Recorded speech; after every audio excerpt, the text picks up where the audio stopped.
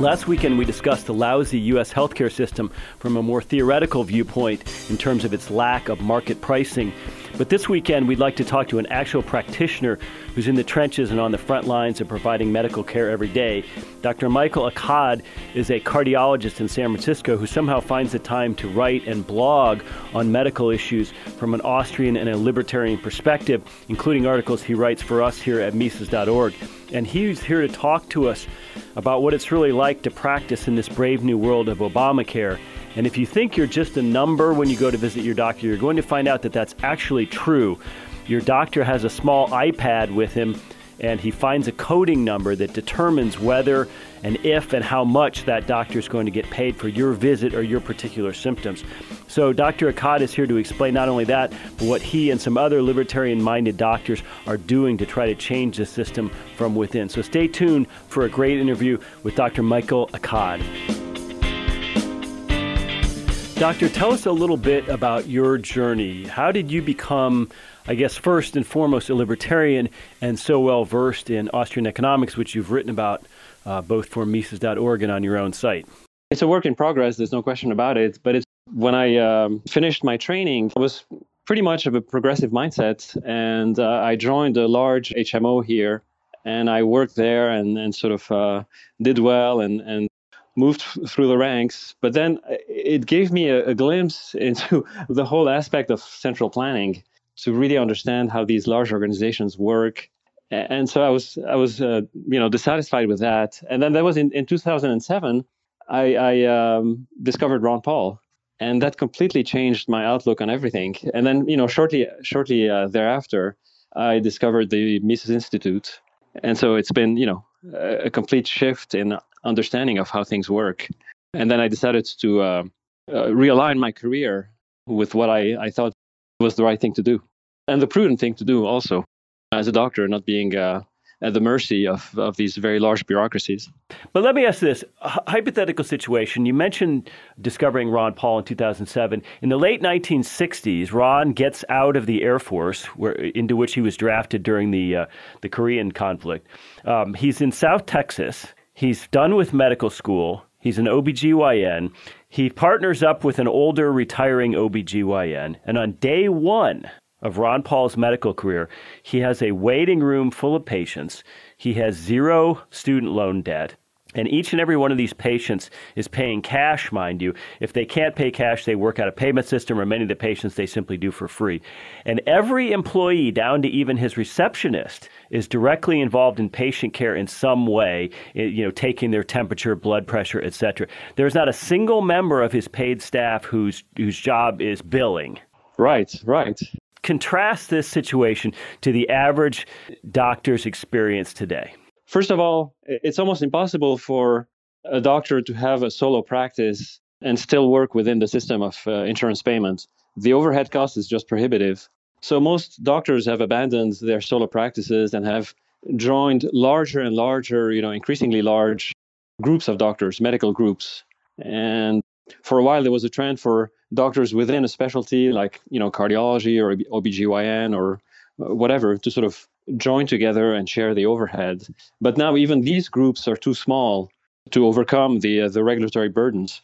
So they frequently, you have groups of doctors that sell their practices to join very large entities of multi-specialty groups, frequently associated with a hospital.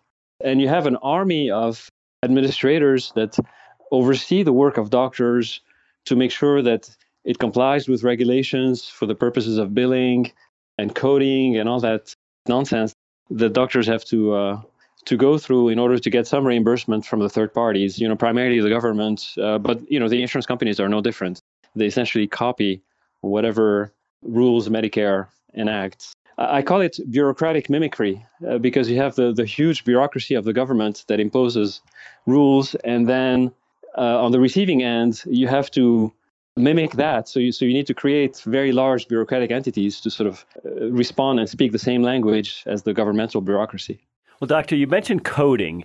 When you're sitting in the examination room, it seems like today your doctor comes in and he or she has a sort of an iPad, a tablet, and they're trying to fit you into some sort of numerical coding, in other words, your symptoms or your treatment, to satisfy insurance billing so that they get paid. Am I understanding that correctly? That's exactly right. It completely distorts the thinking of doctors, forces them to simplify or to make a caricature of what their clinical impression is in order to fit into the template of the coding system. And the coding system is the language that payers understand. So clinical care now is not what you think about what you think the patient has, but it's about what you think the insurer can understand. But it's more than just bureaucratic, right? It's more than just dollars. Isn't there an ethical component here? There's the insurance company now stands as an intermediary between the doctor and the patient. And for me, from a patient privilege standpoint, what if someone had symptoms that were embarrassing to them? What if someone had a substance abuse problem? What if someone had a sexually transmitted disease?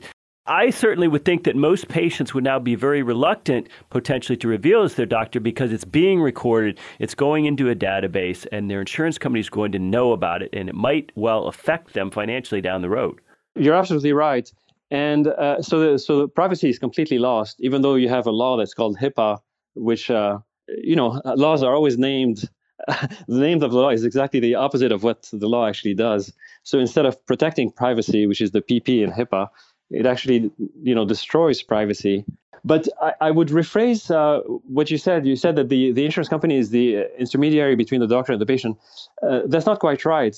How I view it is that the physician has become a subcontractor to the insurance company because, by and large, most physicians and hospitals, over the last 30 years, sign either implicit or explicit contracts with third-party payers.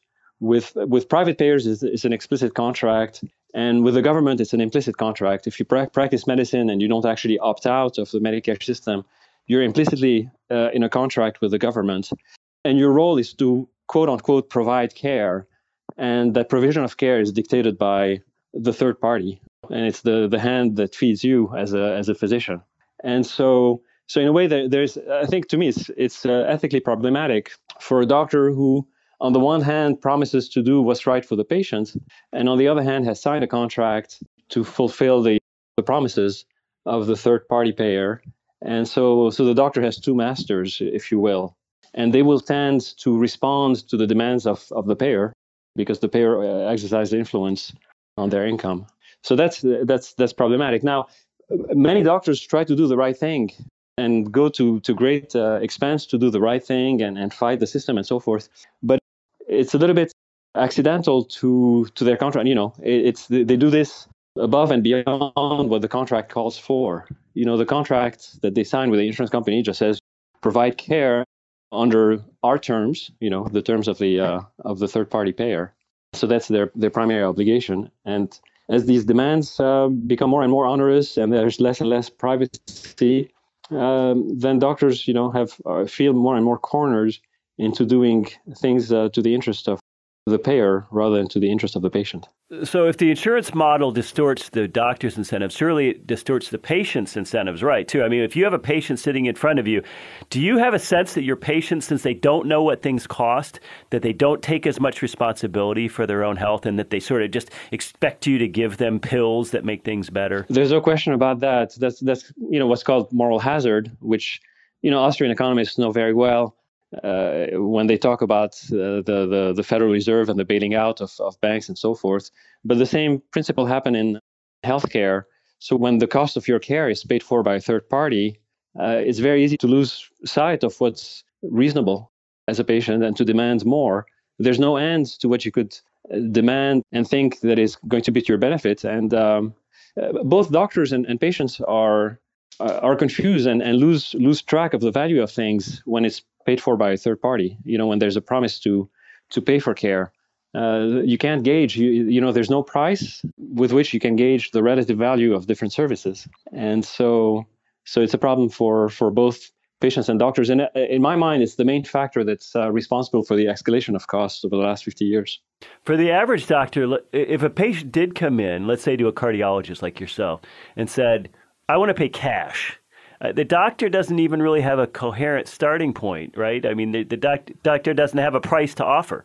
That's correct. It's very hard to come up with a price because there's no market price for things. So there is ostensibly there's a list price that doctors that's completely fictitious. It's the list price is the starting price that doctors and hospital put out before they start negotiating with the third-party payers.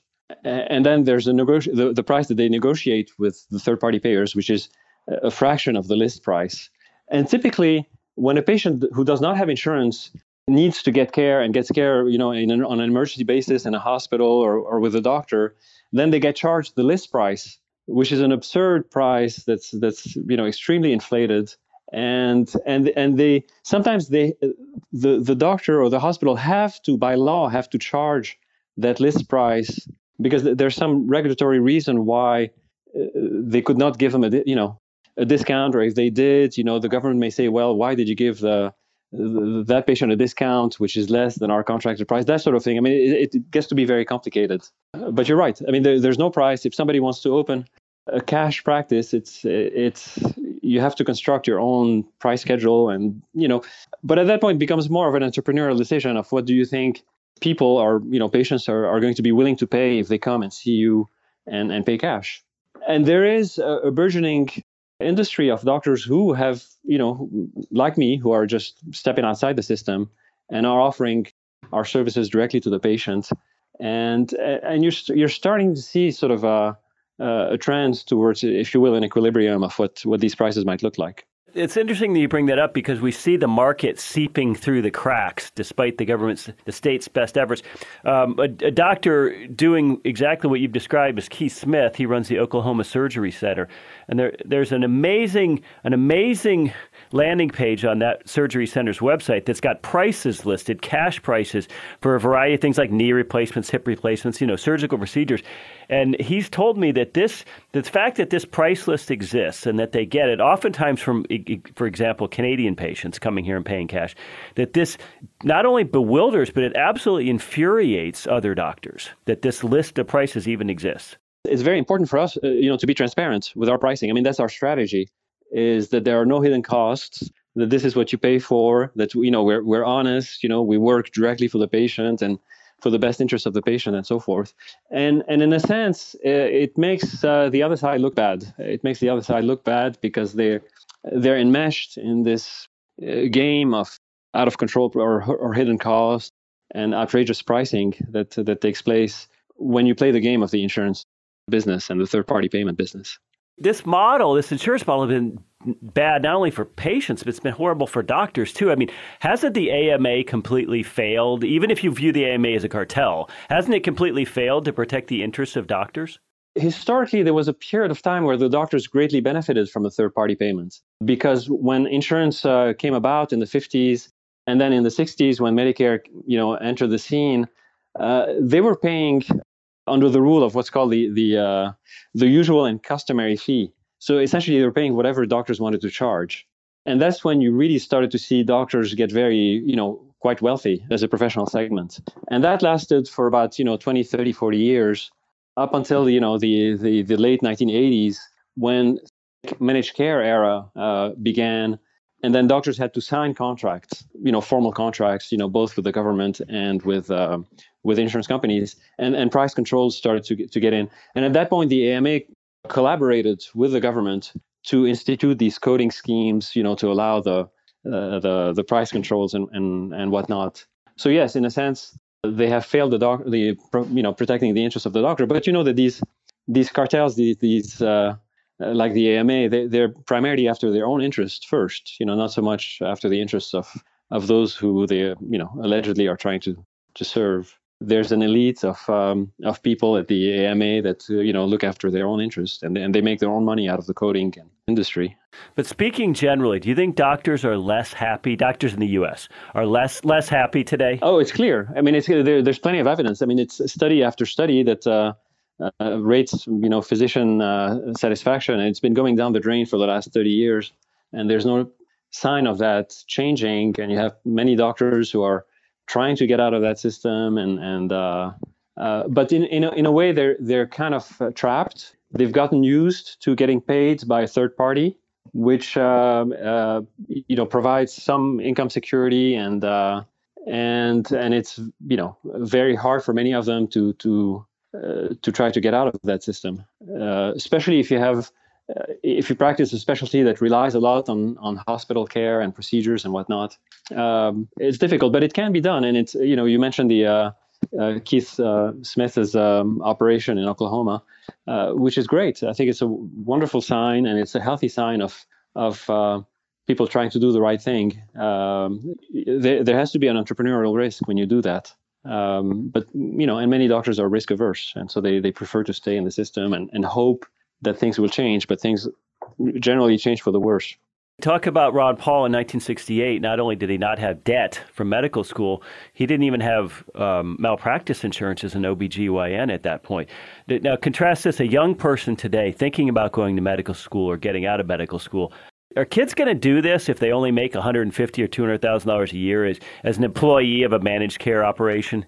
No, they're not. And in fact, they're groomed right now. The educational system grooms them to become employees and to not think too much independently, to follow practice guidelines, and to just go in and adopt a shift mentality where they work in a large group, and they see a patient when they're on, and then when they're off, they turn off their pager and cell phone and turn over the care of the patient to somebody else and collect a salary at the end of the month. That's pretty much the model for the majority of incoming students. Do you think the best and brightest are steering away from medical school? Do you think that word has gotten down to young people? I think that's also has been documented. Recently, there was an article showing that many of the students, as soon as they finish medical school, they actually go work for, at least in the Bay Area, many of them go work for startups and try to do things, outside of clinical care.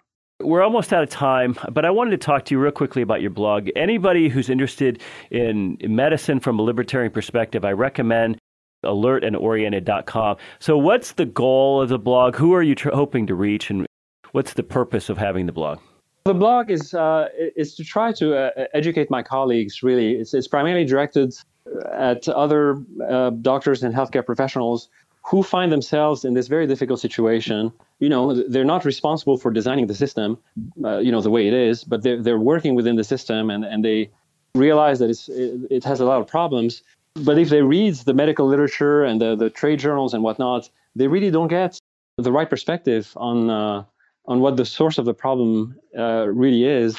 And so I'm trying to educate colleagues about economics, healthcare economics from an Austrian school perspective, and ethics from a libertarian perspective, and so forth. Because I think when doctors get exposed to these ideas, I think they'll have the same experience as I did, which recognize their truth, and then be able to navigate the system and perhaps find solutions on their own for their predicament, and be able to improve things. The way the trend is going, this hopeful trend that I mentioned of doctors trying to provide solutions outside the system, because the system has become so bogged down and so problematic for everyone that it's an opportunity for people to step outside of it and provide very good care for patients. So that's really the purpose of the blog. We're so grateful for libertarian doctors like yourself, like Dr. Keith Smith, like obviously Dr. Jane Orient, and we appreciate what you do. We hope you keep it up, and we thank you for your time and a really fascinating interview on what it's like to be a doctor, a libertarian doctor from the inside. Ladies and gentlemen, have a great weekend.